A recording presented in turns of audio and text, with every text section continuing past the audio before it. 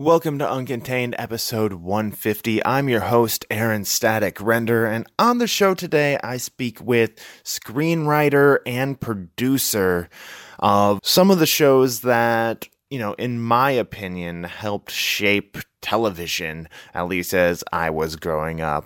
Remington Steele, Star Trek, MacGyver, and Quantum Leap. And also still at it now with one of the most popular movies with the most streams on Netflix, starring Vanessa Hudgens, The Princess Switch. And today I get to talk to Robin Bernheim. And we talk about The Princess Switch, some stories that go on behind the scenes there. And did you know that they shot movies for Christmas in the summer when it's 90 degrees outside? People wearing jackets trying to act cold?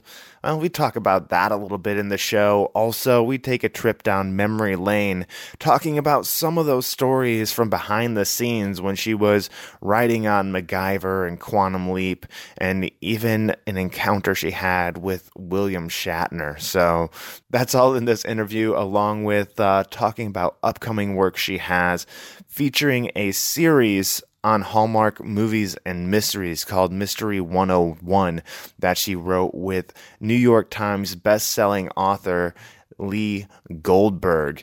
So I have a great interview lined up for you right here, and all I ask of you is that you share it with a friend. Go on Facebook, Instagram, Twitter, add me at UncontainedPod, and also just share the post with a friend, somebody who you think might enjoy listening to this episode. After all, word of mouth is the best advertising. So I won't keep you waiting any longer.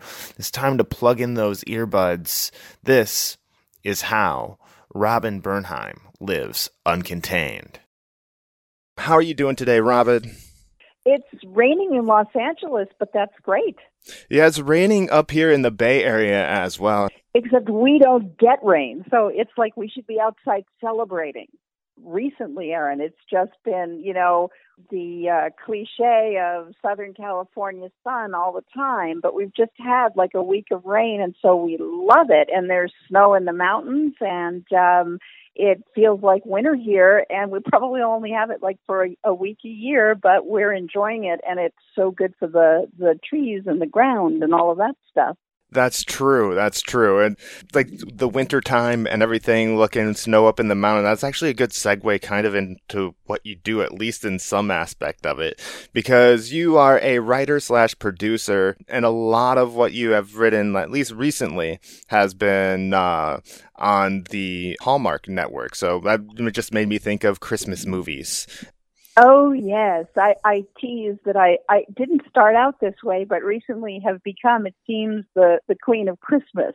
I did a movie for Hallmark Movies and Mysteries with James Brolin a year or so ago. I guess it's 2 years now.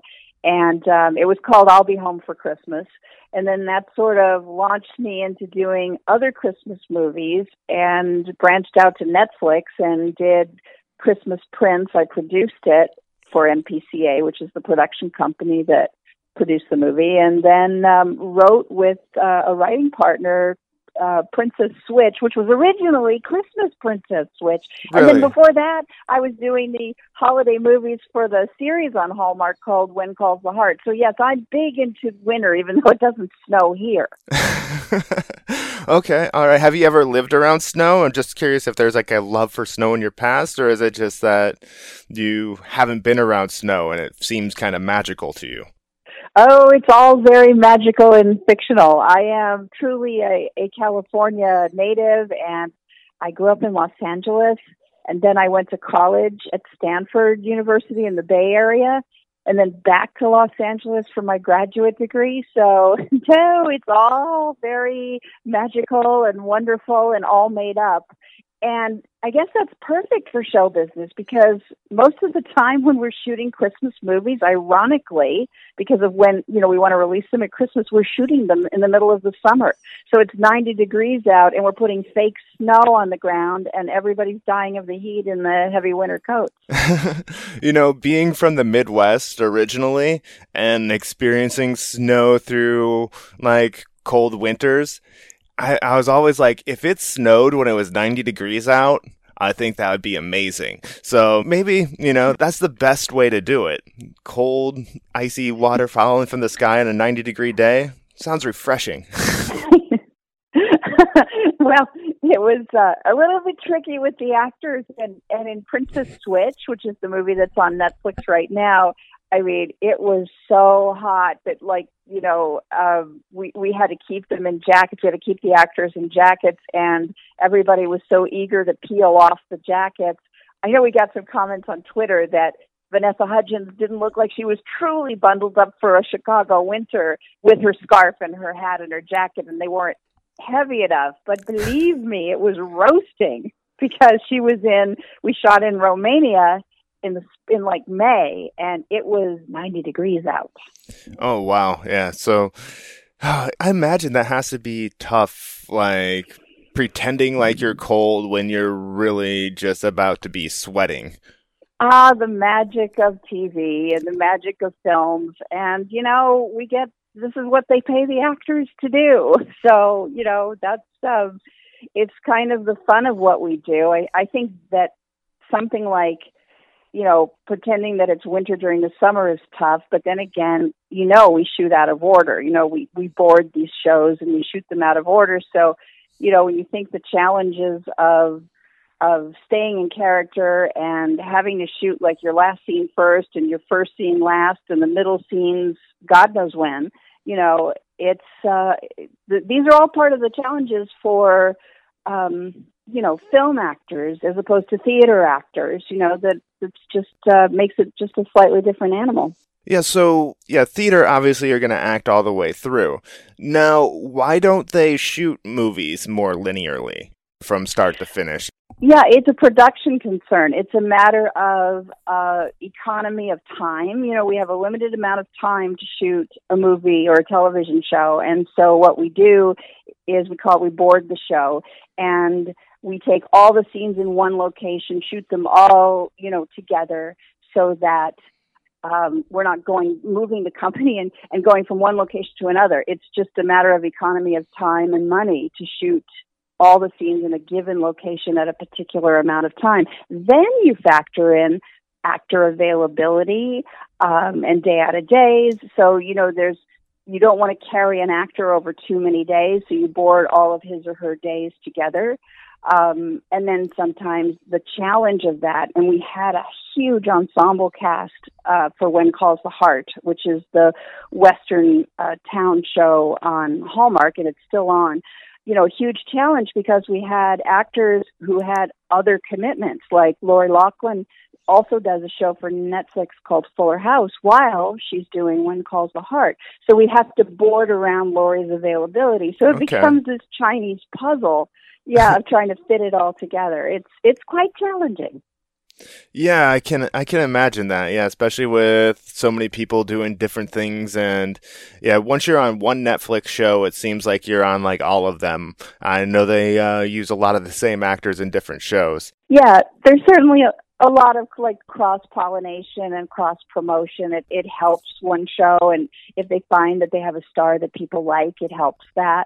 But, you become a family on a set, so you're always trying to work it so you don't have to, because that's the other thing. If the person's not available, you have to start pulling them out of scenes, and then that gets complicated from a story and a writing standpoint, and we don't like to do that when we don't have to. Yeah, definitely. So I want to come back and talk to you about Princess Switch and another show you have coming up, Mystery 101. But first, I read about how you kind of got that aha moment that you're like, I want to go this way with my career. But could you share that story? Because it really seems like it's pretty cool. You're talking about like how I became a writer? Yeah, I'm happy to talk about that. Yes, matter of fact, Tom Nolan got a big kick out of that when he wrote the article for Written By. Yeah, it was something because I got a graduate degree. I got an MBA from UCLA, and I was working for Atari in Silicon Valley as a manager for their computer camps, and I lived on airplanes because. Our offices were in Sunnyvale, but the camp offices were in New York, and the camps were all over the country. So I was always on an airplane, and I was on the first 767 that was traveling transcontinental back from New York to Los Angeles. And of course, I think I was always a writer by heart, and I majored in English, as an undergrad in communications. And I'm on this airplane, and the pilot comes on and says, "We have a fire in the engine." There's a light on that says there's a fire in the engine. And so we're going to make an emergency landing in Denver. Wow. And it's just one of those surreal moments, Aaron, where you just don't think that this could ever happen to you. You can't really comprehend this could be the end of your life. And I even have a visual memory of what I was wearing that day. That's how seared it is in my memory. Yeah. I just thought that if I survived and if this, was going to happen and I was going to be given a chance and to do something, beyond what I was doing, was I doing the right thing? If my life was over in that moment, was I doing the right thing with my life? And it was, emphatically, no, this isn't what I want to do with my life. And so we literally landed. There were ambulance, fire truck lining the runway when we landed. Again, wow. I can see it. I can see it was so visceral. Yeah, and then the pilot decided, the problem was with the light. We're going to try to take off again, and he tried to take off again, and he aborted the takeoff and came right down, which is scary as all get out. And and then they said they were going to fix the plane, and we could get back on the same plane, and I refused to do it. I bought a ticket on a different airline and flew home on some little unknown airline. Yeah, no kidding. It's like, okay, I gave you 2 chances. Both times we landed. I'm not going to gamble with a third time on that plane, And that's exactly it. Yeah. It was like, no, thank you. No, I'm going home. I'll take my little local airline where you get, at that time, like a box lunch. That's fine. And I'll just get home. And I did. And then I quit within a week. I quit. And, that was my moment of epiphany. And then there were other things happening in my life. And I had a friend, Stephanie Zimbalist, who was on a show, Remington Steele. Actually, she wasn't on it yet. She was just thinking of whether she was going to take the show or not. And she decided to do it, and I had quit, and I was writing, and she said, let's write an episode of Remington Steele together. And cool. We did. We just had a blast. We just did it for fun. And we turned it in, and Michael Gleason, who created the show and was running the show, was the executive producer, said, I won't shoot this episode, because we wrote an episode which was the twin episode where there was an evil double for Stephanie's character. And when you think about it, we were so young and we were so naive. I mean, the star of the show is gonna write an episode. If you're gonna double anyone, you got to double, write a bigger part for your co-star, right? Who was Pierce Brosnan at the time. And so he said, I'm not going to produce this one, but based on what I see on paper, I will give you guys a chance to write an episode. So, and again, we're talking about, this was like 1982 or 83 or something. So there were very few women actually writing at that time. We were one of the very few women writers, and wow. They didn't take us seriously at all. No. And they didn't even slot our script to be shot. They figured they were just going to have to burn it. And then we turned it in. And they shot it third. It was the third episode up. Oh, and cool. It was about the recipe for a chocolate chip cookie that had no calories. And it was, Stephanie will describe it as it was silly. We actually had a pie fight in it. We had to take it out. It turned into something else because the network felt it was too silly. And 2 weeks later on Moonlighting, which was the show that Glenn Gordon Caron, who worked on Remington, created after Remington. Bruce Willis and Sybil Shepherd, right?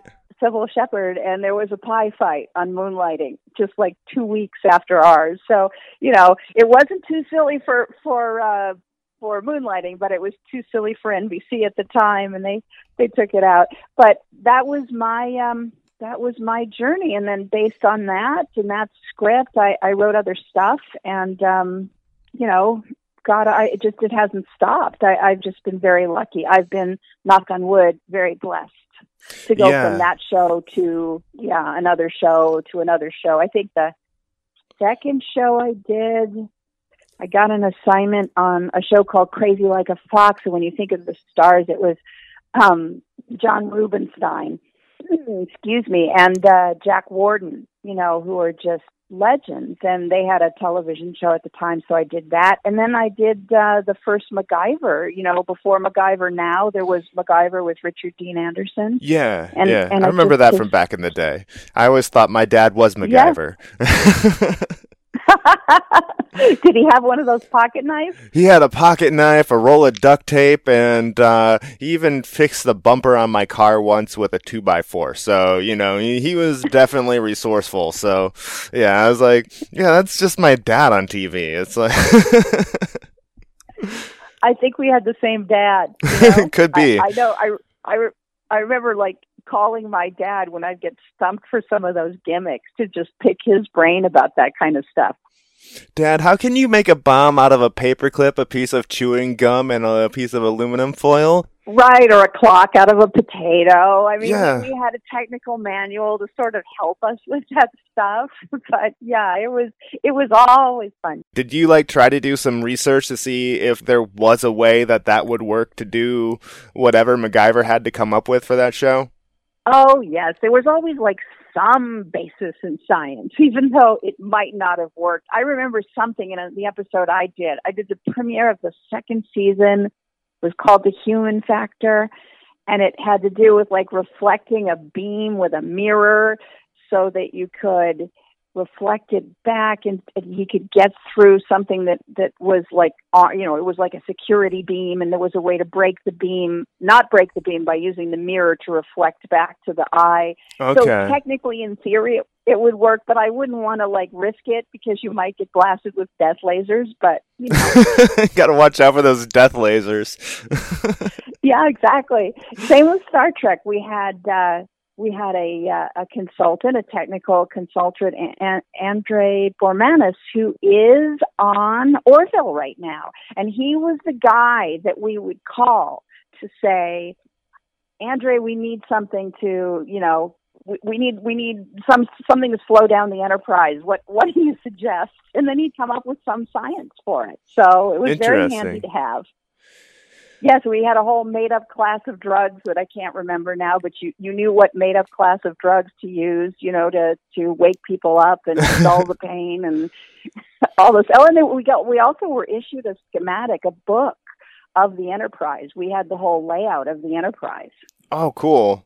Star Trek, I will admit, that was one show that I couldn't get into as a kid. I liked the Star Wars and stuff, but it was just the environment. It was so sterile. It kind of reminded me of a doctor's office. And as a kid, I was in and out of the doctor quite a bit.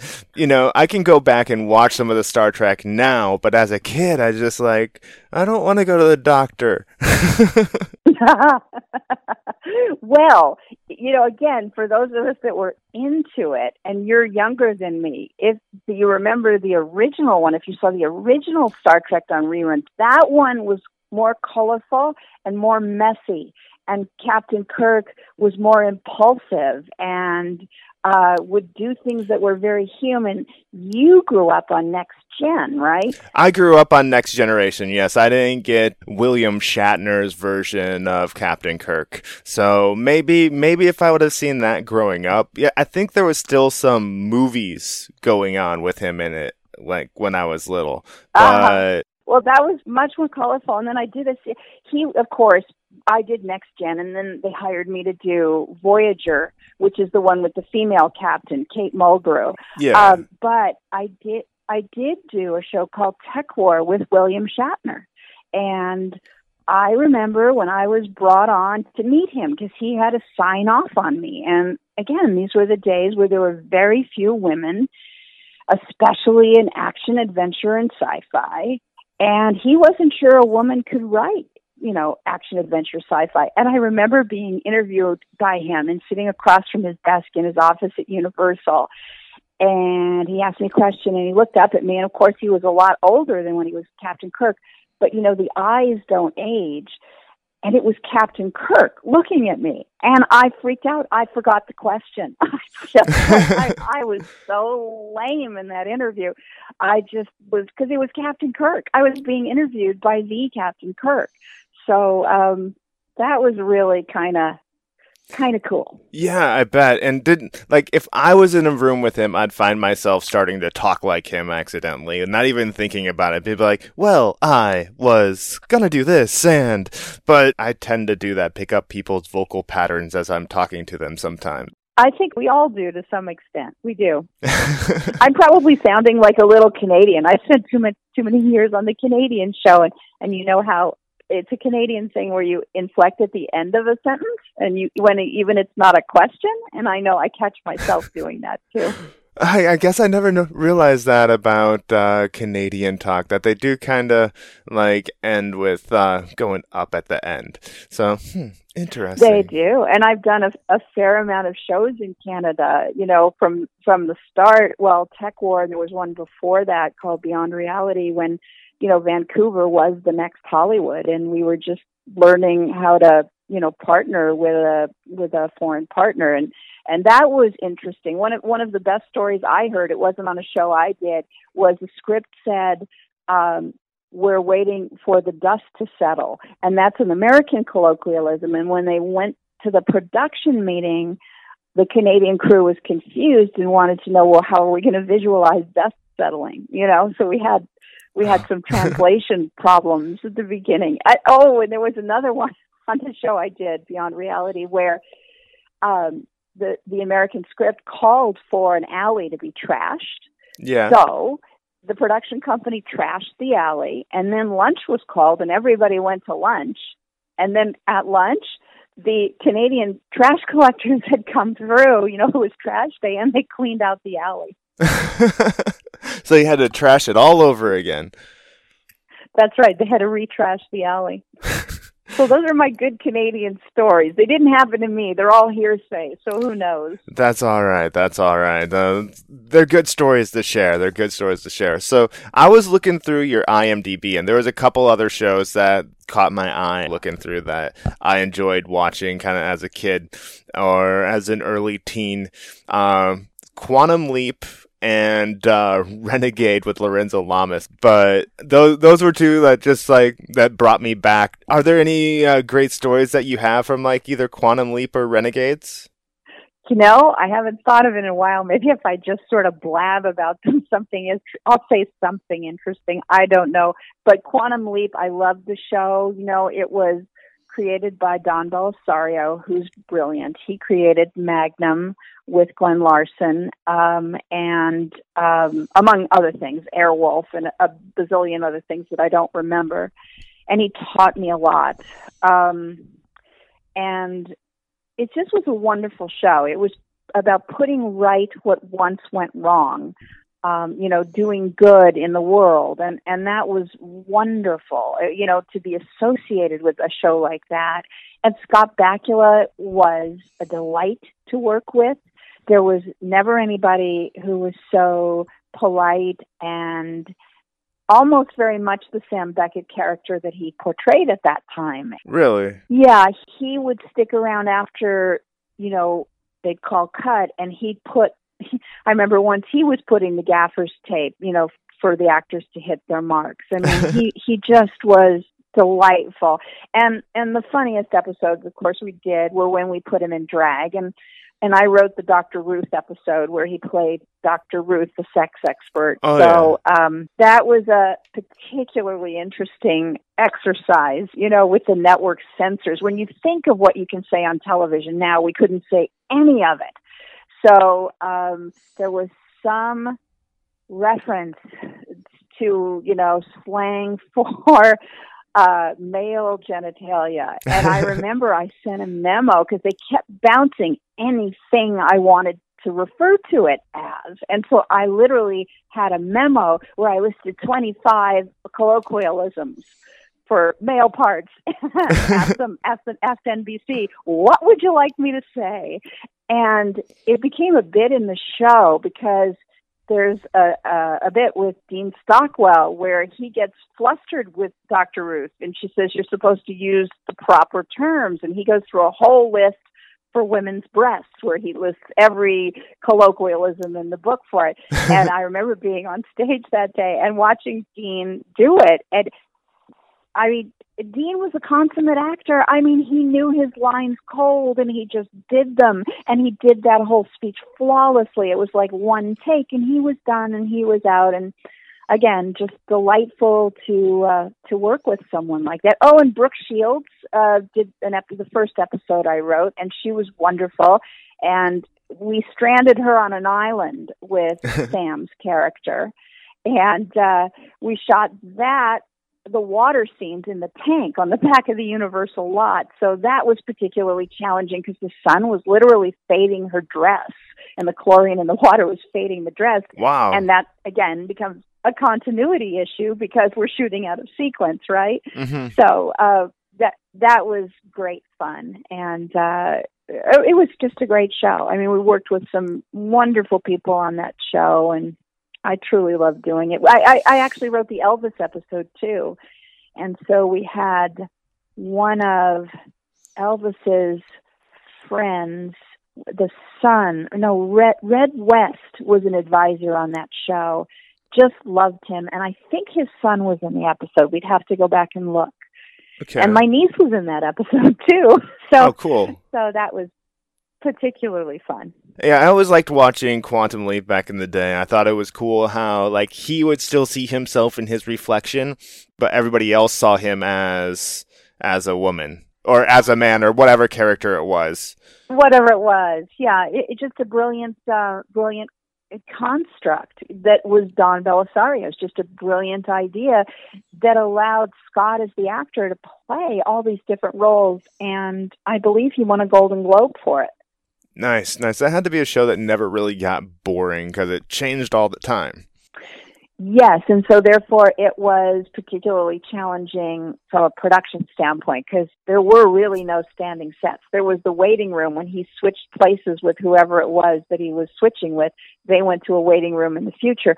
That was like the only standing set. Everything else had to be built every week, and it was period. So every week it was a different period too. So we were looking for cars and we were building costumes and just wonderful people who worked on that show, wonderful art directors, wonderful costume designers, just terrific show.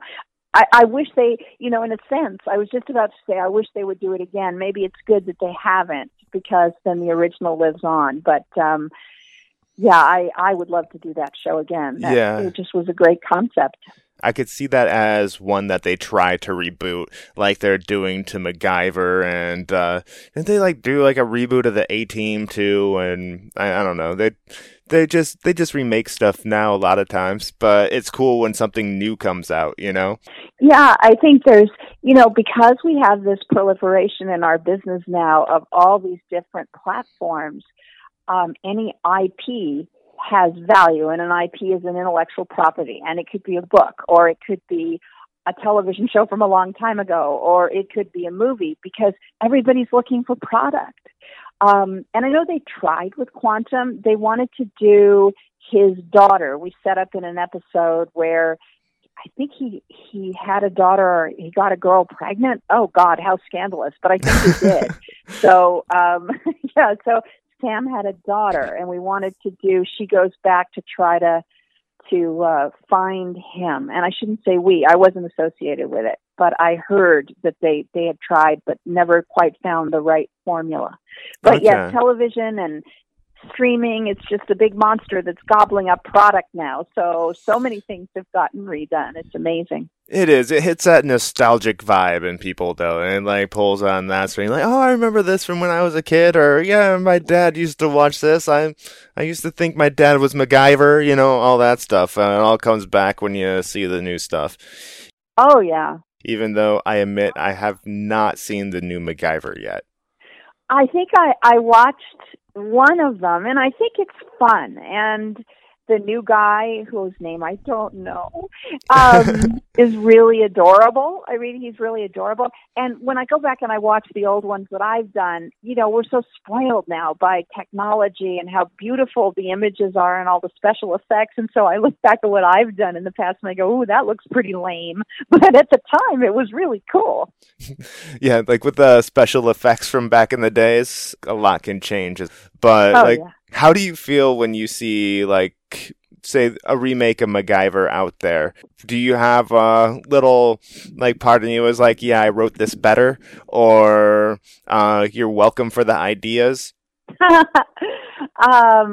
You know, it's funny you said that. I don't generally watch the shows that I wrote on. I don't know why. I guess maybe if they didn't hire me, I'm not watching them.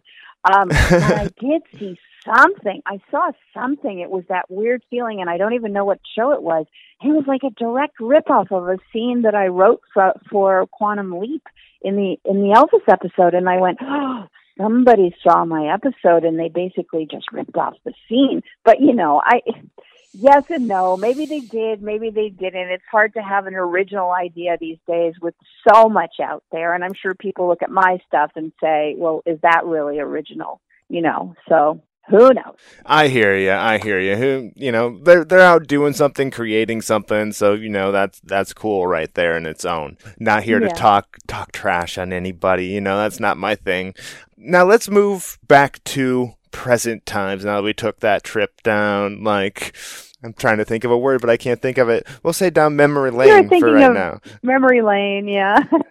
Yeah, and it was a fun trip. I did too. It was cool talking to somebody who was actually involved writing TV shows and getting some stories from behind the scenes. Now, as you said, you've kind of become the Christmas queen at, like, Hallmark, correct? I'm not writing as much for Hallmark now. That was, like a year ago, because, there's a lead time with stuff that you do. So the Christmas stuff I'm doing now is for Netflix. Okay. And the sort of the faith and family stuff, I have a pilot script that's with a company called Awesomeness, which is a part of Viacom.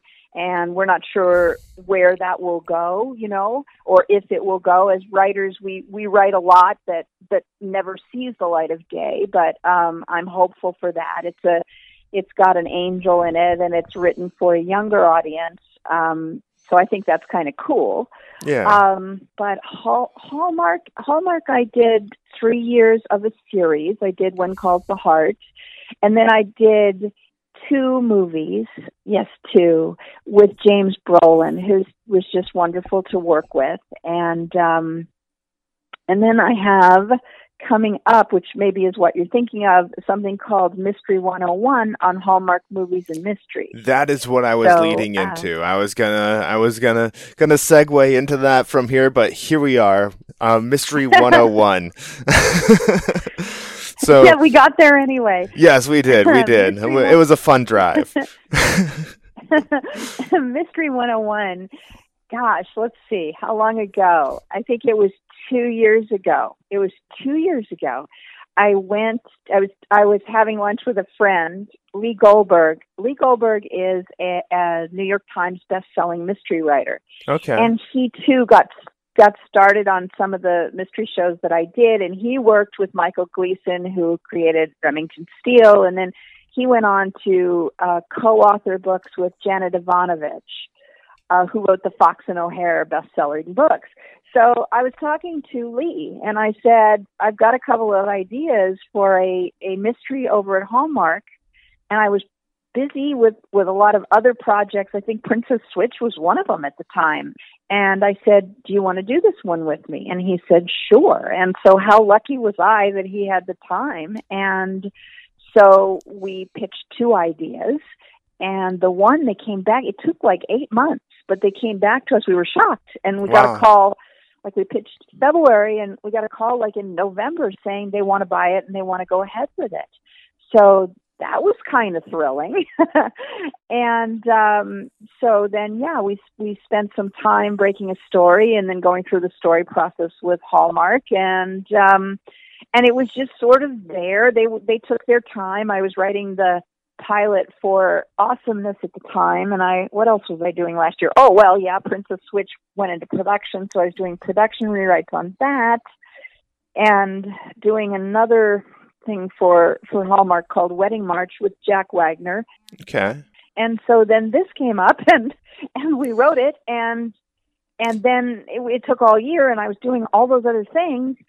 And we just sort of were putting this on the back burner and putting it on the back burner. And then in October, they called and they said, you know what? We want to get this shot before the end of the year. Oh, wow. So we sort of jumped into high gear and finished it. And then they shot it right away. And my goodness, it's on like in 2 weeks. I think it's on January 27th. Yeah. So so you will definitely have to check this. And this is will this just be on the Hallmark channel, or is it on a separate Hallmark? Is it Hallmark Movies and Mysteries? Yeah, it's on Hallmark Movies and Mysteries. They have an entire channel that's dedicated to mysteries and random movies that they don't put on the main network, but they make them for this other network. So, yeah, it's Hallmark Movies and Mysteries, which not every cable subscriber gets. So maybe not all your listeners are going to be able to see this one, but they can watch Princess Switch because it's still on Netflix. Yes. Let's talk about Princess Switch. We've mentioned it quite a few times in the episode already, and I was just making people wait just a little bit to hear about it. And it stars Vanessa Hudgens. Yeah, I actually watched the movie with my girlfriend before I even knew this interview was going to happen, and I'll put my man card aside and say I enjoyed the movie. I was going to say you may not be the prime demographic for it, Aaron, but yeah, the numbers, which I can't disclose, are huge on Netflix.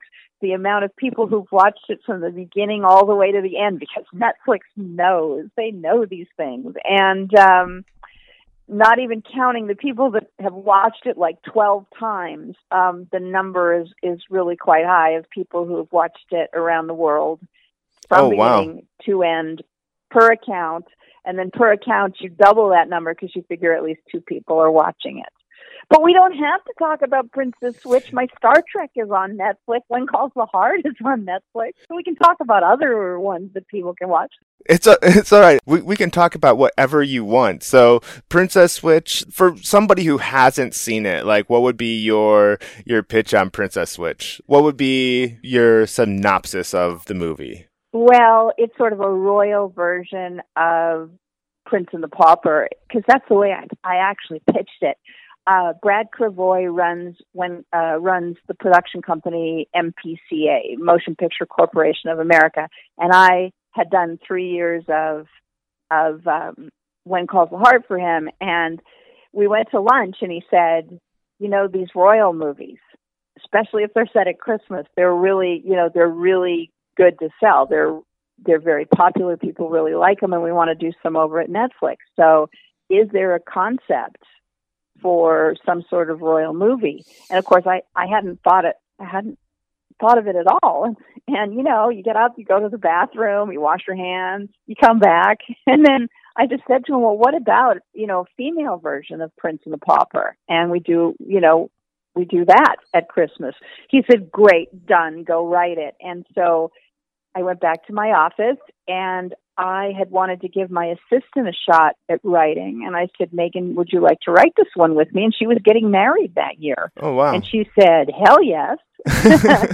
And so it became her first paid writing assignment. And it's just one of those charmed things. So, yeah, if you if you look at how it was developed, that's probably the best pitch. I mean, it's a high concept show that's a female version of Prince and the Pauper, and the two women switch places. A commoner becomes royalty, and the royalty becomes commoner. And of course, because it's a romance, they each fall in love with the guy in the other one's life. They just gotta. And because they have to. It's a happy ending, so it all works out at the end. And Vanessa Hudgens plays both characters in this, the princess and the baker from Chicago. Yes, she does, and she's brilliant, and she was always in the back of my mind. She was on the short list because I am a big musical fan, which shouldn't probably surprise you given I like all this fantasy stuff. And so I had seen her in Grease Live on television, and she played Rizzo, which is so different from what she did in High School Musical. And I just thought, well, she can really act, and this is going to be a very tough part. It's not 2 parts. It's actually 4 parts because you've got the princess and the commoner, and then you have the commoner playing the princess and the princess playing the commoner. Yeah. And it turns out, that she actually got that, and she had 4 different color highlighters and highlighted her lines in the different colors to keep straight who she was playing. So I think we got really lucky. Yeah, together. that's I think awesome. She's fantastic. The way you described that actually reminded me of something I heard about Mel Blanc, the voice for the Looney Tunes. Right. Like, he'd do, like, when there was an argument between characters, or if, like, a character like, during the rabbit season and duck season bit, he'd do Bugs Bunny and Daffy Duck. Then he'd do Daffy Duck doing Bugs Bunny and Bugs Bunny doing Daffy Duck. 4 different voices, 4 different roles. And that's just what that brought me back to. And that's pretty impressive right there. That's so cool. Yeah, no, I didn't. Yeah, of course. And that's what she had to do. And she was smart enough to get that and to make choices like that. So, yeah, I think it's fun. I know that it was, as a writer, it was like trying to keep straight who knew what. I mean, I know it comes off as a bit of fluff, but you should just like try to logic yourself through something like that. So you look at Kevin's perspective, who's the baker, her sous chef. What does he know, and what does he think is happening? And you've got to look at each scene from each character's point of view. Otherwise, you make assumptions, and then your script doesn't make sense. So it was a very, there's a lot of contrivance to a script like that. So it's hard to keep it all straight. Yeah, I was when going into it, I was like, how is she going to pass off being a baker when she doesn't know how to cook as a princess? That was like what was going through my mind, like things like that. And then like she ended up, having an excuse for one thing or another to do. So to make it all work out. Yeah, it's the old suspension of disbelief, and you need a lot of it in the high concept movies and in the fantasy movies. But then given that I come from a world of starships and prairie, to me, suspension of disbelief is coin of the realm, and if you can suspend disbelief, you can enjoy the movie. If you can't, it's probably not your cup of tea. I wasn't saying like how is she gonna do. I was like thinking how the character was gonna pull it off, make him believe without him being like, okay, I thought you knew how to cook, what's the deal here? She did a good job of playing it off. That's good writing to make that work out right there. Well, it was fun. We had certain moments, where she goofed and then she had excuses, but I have to tell you that one of the funniest notes I got, because writers, just our life is, we don't write, we rewrite for a living, right? Because everybody has an idea or a comment or a thought, and then production has their notes, what they can do and what they can't do. But one of the funniest calls I ever got was from Brad, who owns the production company, who calls and he said to me, Robin, we got to make sure, I don't think that Vanessa's in enough. We need more scenes with Vanessa. I went, Brad, you're forgetting she's playing both roles. And what he meant was he wanted more more with the princess. He wasn't even thinking that it was her playing the other role too. So if you watch the movie, our page count, our number of minutes on screen, probably we have more of her playing the royal because that's where the fantasy is. But it's actually the same actress, and she's on screen almost from the beginning to the end, but she's playing two different parts. Yeah. That is funny though. She's actually both of them. And there was like that beat, and then he went, "Oh yeah." All right, never mind that statement. I take that back. No, but I knew.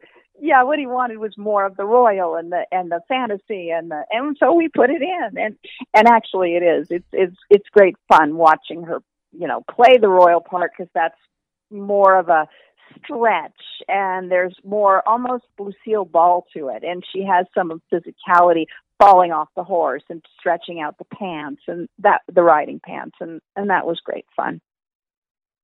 I should probably get moving to my my questions here so I don't keep you all night. It's been really fun talking about the work that you've been in, but this part of the show is dedicated to kind of helping people who are looking to get into the entertainment industry or take that next step with their career, kind of help them out a little bit. So the first question is very basic. It's what advice do you have for people who are looking to get started or take that next step in your specific industry and like writing and producing? Yeah, if you want to be a writer, I can't tell you, Aaron, how many times I go to, events or conventions, and people say they want to be writers, but they haven't written anything. So as lame as it sounds, the first thing you have to do is you've got to write. You've got to, the old expression, put pen to paper, or these days, put your fingers on the keyboard, and you've got to start writing. You need a sample. I mean, that's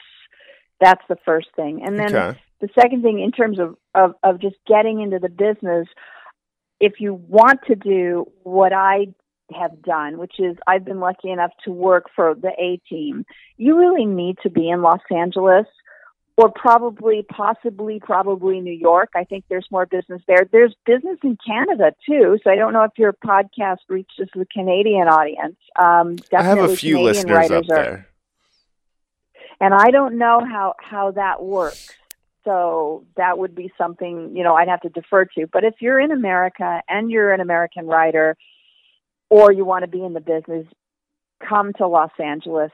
You really got to be here, and that's how you network and you know people. And I happen to know Stephanie Zimbalist, who was a longtime friend, and she was an actress who got a role in the show, and she helped me get in my first door. So that's the other piece to it, is you go through your roster of people that you know, and think of everybody and who do they know and do they know, and then just go talk to everybody you can. Just, anyone who will be willing to have a cup of coffee with you. You go talk to them and meet them, and you never know what kind of opportunities there are out there. And I guess I should say, when I started, again, it was a different world, and it was a very sexist world. And I never started as an assistant or as what was referred to as a secretary. And it's a good thing, because I was a lousy typist, and I still don't know how to make coffee. So it wouldn't have worked for me then.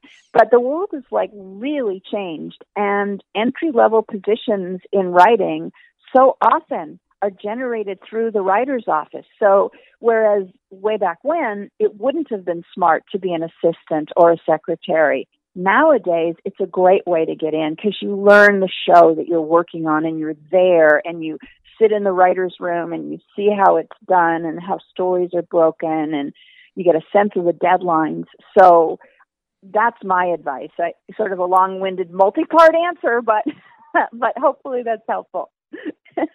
No, that's awesome. A lot of information there. That's great advice. The only one question on that I have is, say somebody does want to become an assistant to get their foot inside the door. What would be the best way to go about getting one of those assistant positions?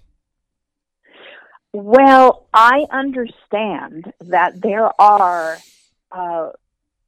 boards online, that I bet you can Google assistant positions. I think there are networks that I know that my assistant is part of. I know she's part of a Facebook group too, of people who are assistants and starting out in the business. So again, the answer's changed since I started. Definitely, I would look online to networking groups and check out Facebook and job listings. Again, I think if you can even get in proximity, if you can get a studio job and you're on the lot, you can find out about assistance jobs. And then there's the whole realm of development. I mean, not necessarily for people who want to write, but are interested in shaping stories. You know, there are development jobs at the studios, and those are always good to look into. And if you want to be a writer, you want to learn the software. You want to learn probably Final Draft and be fluent with it. Okay, so you can do like screenplay script format?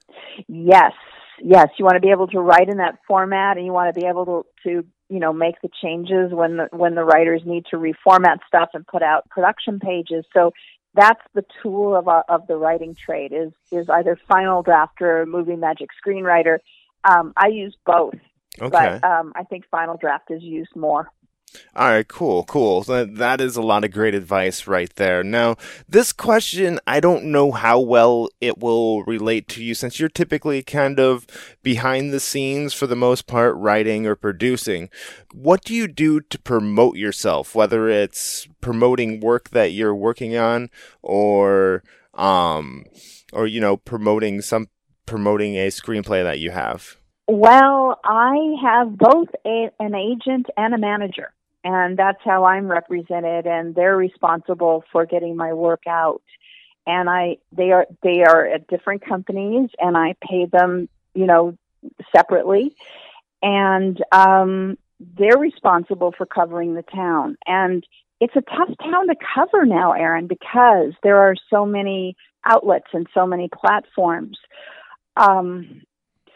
It's much more scattered than it used to be, and I think part of the problem is that you can get work, but it isn't necessarily paying what it used to. There's a whole new category under union work called new media, and you just don't get paid what you used to get paid to, say, be a story editor or a staff writer. But it's something, and it's at least a place to start.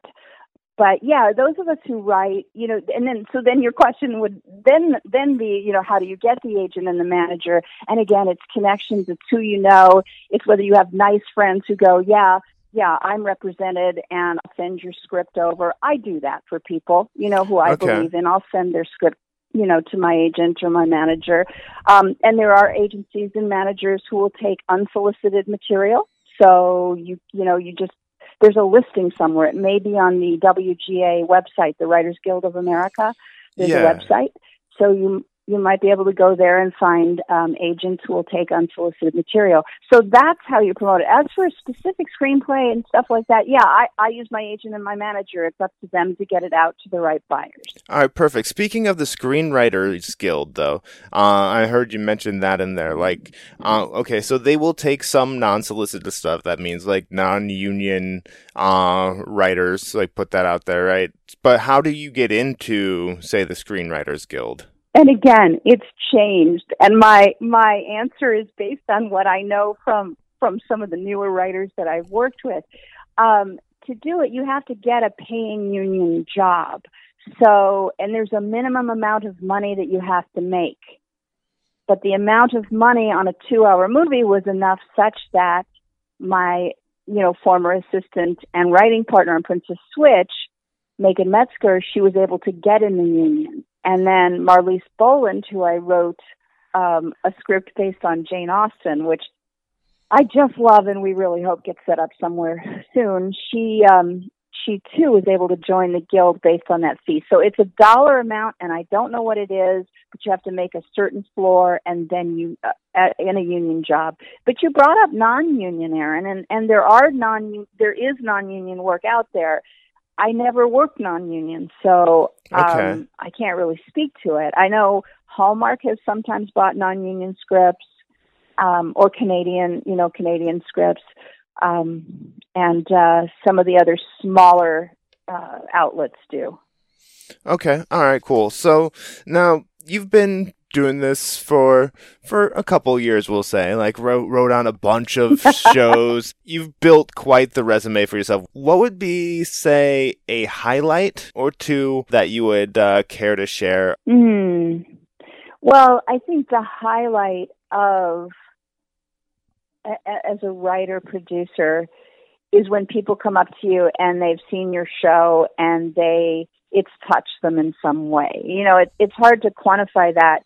You know, why do we do what we do? And it's why we have agents too, as creative people, is because we would do it for free, because it's so joyful for us to put the words down on paper, and such a thrill then to see them shown. And then I guess the highlight is when you really have affected someone. And I was lucky enough to, you know, I've had people write me letters. I've done shows like Quantum Leap or When Calls the Heart, where actually they have conventions for the fans, and I've had people come up and tell me how the stories have touched them. And I don't think it gets better than that. It doesn't. It takes your breath away, you know, to know that you're having an impact on people all around the country and around the world. I think that's pretty much a highlight. That is a great feeling, though, when somebody comes up to you and appreciates your work. It happens in like radio, which is where I got my start, podcasting and stuff like that. When your work has like touched somebody and enough for them to say something to you about it, that's very rewarding. So I agree that's a huge highlight right there. Yeah. What is a major obstacle that you've had to overcome to get to where you are? Well, again, I'm a dinosaur. Things are changing, but you know what? When you look around, they haven't changed so much. But it's sad. But the major obstacle, certainly at the beginning, was being a woman in a field that was dominated by men. I mean, I went out on an interview where someone asked me if I had a child, and I said yes, and she's in kindergarten, and he said, you know, how are you going to deal with the guilt, you know, if you leave your child to work? I mean, and wow. I know women face this, you know, in a lot of fields, but it was in my face at that point, and it was tough to prove that I could be one of the boys. And again, so different from the Me Too movement now, and, you know, Time's Up and stuff. You had to roll with the punches. You weren't going to be included if you couldn't be one of the boys. So I had to be. Honestly, I wasn't that offended, but when I think of the standards, when I think of what was said in those rooms in those days, oh, holy cow, people would be sent to sensitivity training every day. I'm sure. Yeah, so there were challenges. You know, I remember once, I won't say what show it was, when the all-male staff turned to me and said, "What was it like to give birth?" It's just so bizarre, you know. So, and then there was the male staff that had hired a stripper as their intern. Again, I won't say what show, but I've seen it all. I've heard it all. I was part of that, you know, that culture, and having to survive that, and so that was definitely a challenge. The other challenge that exists now and has existed for the last 20 years is ageism in my business. If you're over 30, you're over the hill. It's just nutty. And so I am so blessed that people have recognized that I still have talent, and I have more experience and talent. But, Hollywood is a very ageist place. And there was actually a lawsuit that the Writers Guild, there was a class action suit that was brought against the studios, and there was a settlement that writers got paid for being discriminated against because of age. So they even do the ageism for writing too, huh? That's interesting. Oh, yeah.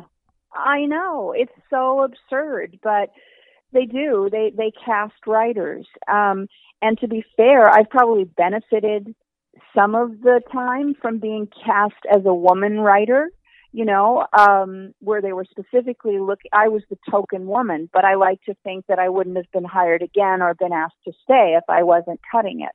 But, when I started out, an executive producer and a supervising producer said to me, well, you'll never get to run a show. I mean, the highest you'll probably get is supervising producer. So it's really kind of, again, satisfying to say I lived to break that glass ceiling. I ran When Calls the Heart for 3 years and was executive producer, and now I executive produce the movies I'm on. So the story has a happy ending, which is nice. That's awesome, and it's got to make you feel all good inside, like proving everybody wrong. Like all the people that said you couldn't do it, or like the whole can women write thing and all that, and to go out and do that and come out where you are right now, that's got to be one awesome feeling. Well, I think, what the other part of that shouldn't be discounted is the feeling of, because I did that, other women now can't do it. You know what I mean? There's a big satisfaction to say, I was a pioneer doing it, and now other women can do it because of what I did. And therefore, I'm part of making, in my small, tiny way, not curing cancer, but making the world a better place in that struggle we have for equality. And may I just say, to get on my soapbox, which I don't know if you're allowed to have in a podcast. Please do. Please do.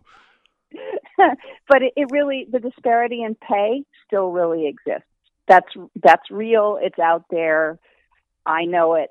And, it's something that we still have to work on, so the battle isn't done, or the work isn't done. I shouldn't even make it antagonistic. It's just what needs to be done, but it's not to be taken for granted. There's still work to be done. Yeah, and up until that last point where the pay discrepancy, I was like going to be like, oh, it sounds very Hallmark-esque, and then the pay discrepancy came in, and it's like, okay, that kind of took the shiny Hallmark polish off of that story, but it's true, and it needs to be out there. We do live in the real world, we do. I think all in all, for me, there's more work to be done. I'm just very, very lucky and happy and blessed that I got a seat at the table. I mean, there weren't many women who did, and so I'm so grateful for it. It was what I was meant to do, and I got to do it. Awesome. And hopefully I can still do it. Yeah, I don't like to say that, like, okay, and now it's all over. No. Well, it seems like you're doing a good job, because and you still got things coming in, because you mentioned, well, as we talked about, the Princess Switch, and you mentioned a couple more things you have on Netflix now. Yeah, well, we're developing some other stories, again, in the high concept categories and romance, and so there seems to be a demand for that. There was an article in the LA Times down here just over the weekend about the return of rom-coms, like with Crazy Rich Asians, was such a big hit. And I love that movie. And so I'm hoping that'll, continue to make it so that we can write material like that's uplifting and fun and just entertaining. Very good. Very true. That is, I forgot where I was going to go with that as I tripped over my tongue, but well, we do call it the entertainment business, Aaron, and there's plenty that is, really moving and touching and makes you think. I saw the 2 movies on addiction this year, Ben is Back and Beautiful Boy, and they're just like gut-wrenching. I mean, they're good movies, but they're gut-wrenching. So I don't deal in the gut-wrenching stuff. I deal in the stuff that after you watch it, hopefully you feel just a little happier for it and just a little bit lifted out of everyday worries. It is nice to be able to escape every once in a while, and sitting down, there you go, escaping for 2 hours watching a movie. That's always nice right there. So, okay, this one is a good question for you. This is one of my typical 5 questions. But when somebody sits down and watches a show or a movie that you wrote or produced, what is it that you want them to take away and feel or remember about that experience? Well, again, based on what we were just talking about, I mean, in my particular case and what I'm doing right now is people taking away a sense of feeling good and happy. And I've had a lot of people say that about the stuff I've been doing lately, that in a world that is very complicated and where there's a lot of contention, when you watch one of the movies that I've written lately, I think you come away with a feeling of happiness and that everything's okay and it's lifted you out of your problems for the day. And the stuff I did with Jim Brolin was very family-based. It was about family and relationships between fathers and daughters. And it just reinforces some of those basic feel-good things about life that, maybe we don't give enough thought to. Okay, I can deal with that. That's a good feeling to take away, Also, I could see like a nostalgia / fantasy / warm fuzzy feeling that like when I see some of your work. Yeah, I definitely think we're into the warm fuzzies. Netflix actually has a category that they call the feels.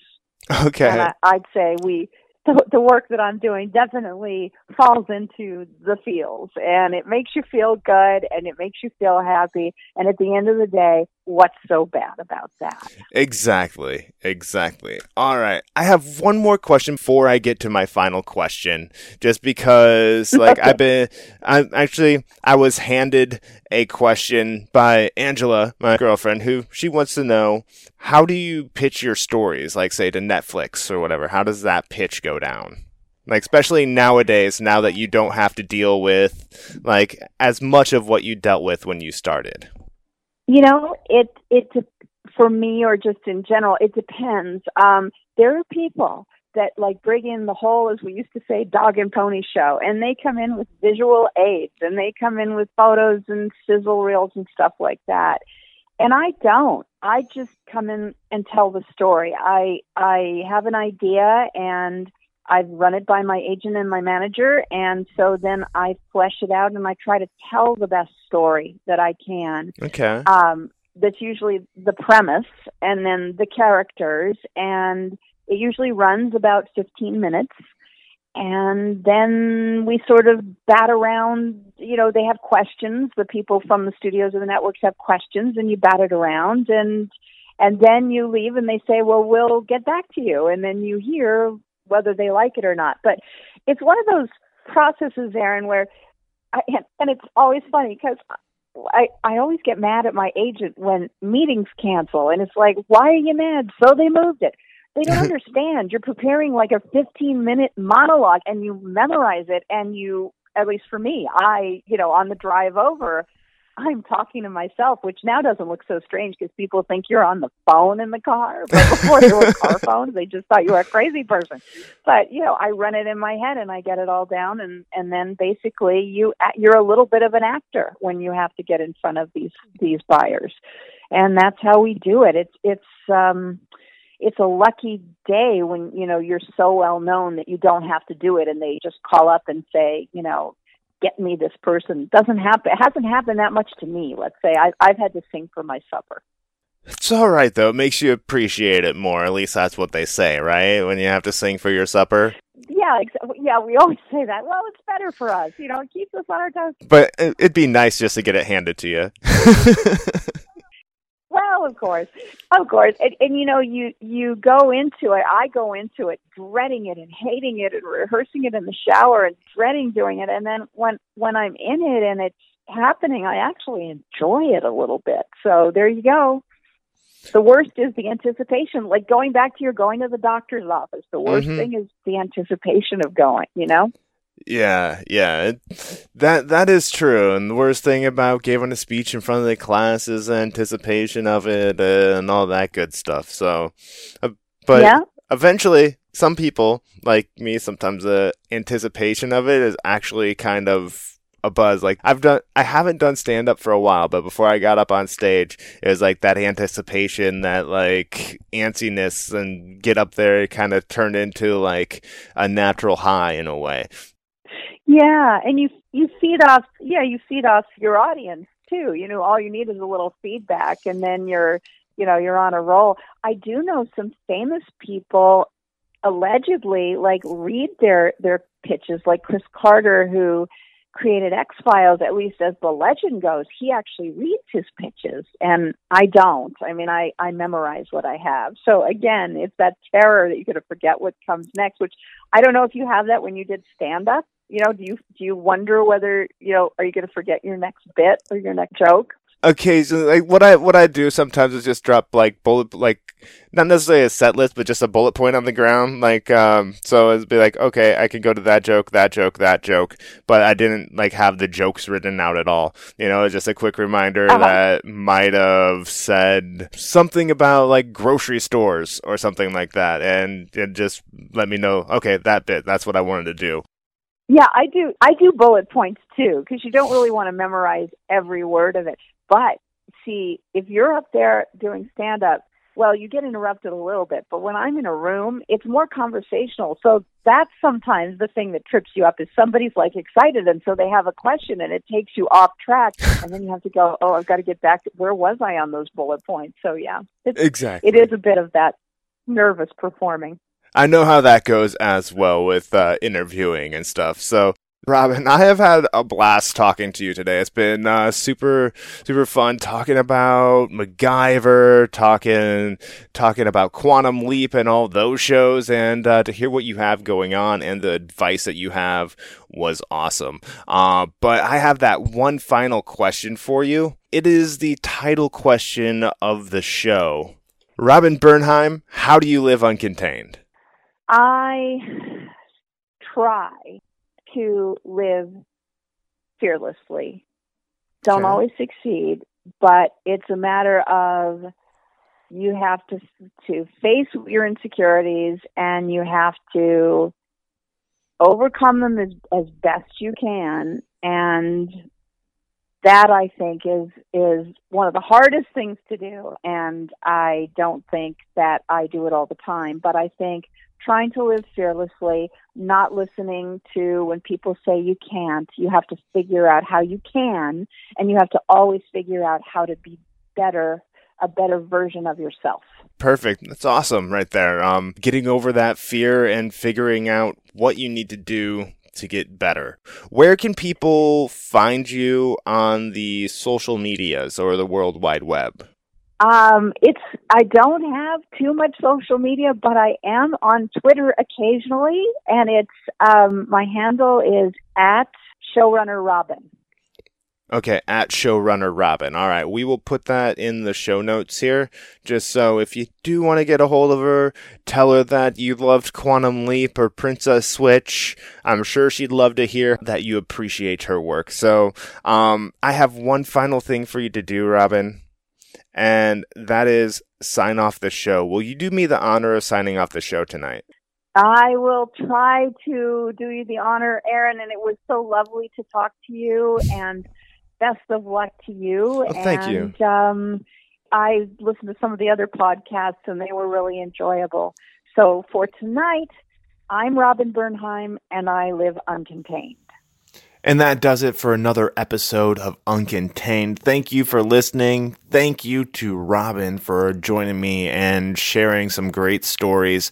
And also thank you to my girlfriend Angela for setting this up and making this all happen, and all the little things she does behind the scenes to help make sure this show is a little bit better. But anyways, please share this show. Please take the time to swing by iTunes or your favorite podcast player and leave a review. It will help people find this show and help it grow. And there is no advertising like the word of mouth, so please tell a friend and share this episode.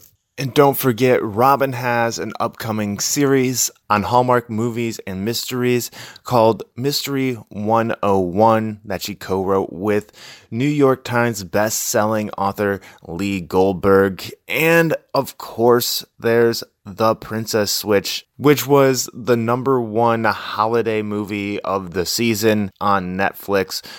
And if you want to know what it's about, in Robin's own words, think Prince and the Pauper with a female lead. Thanks again for listening, and until next time, live uncontained.